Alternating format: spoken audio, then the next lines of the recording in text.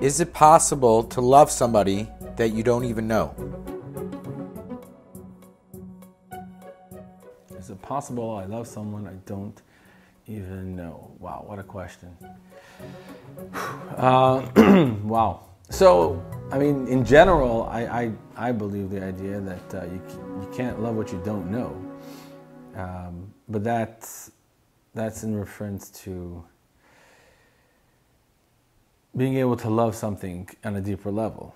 So if we're talking about a person, whether, a he or she, if we're talking about a thing, I think it all comes to be in the same area, which is if there's a common denominator. For example, a Jew, we have a neshama, right? We're all a collective neshama. So the more I understand about a neshama, the more I can come to appreciate and love someone else who has a neshama as well.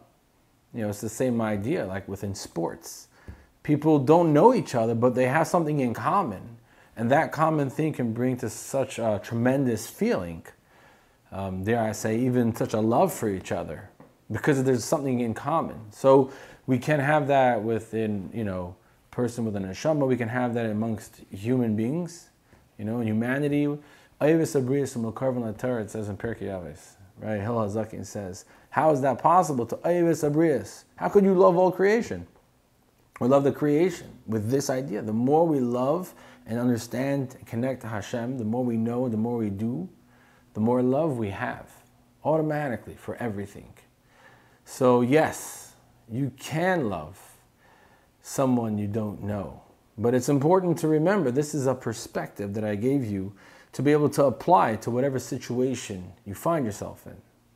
Because it always varies in the situation and the details.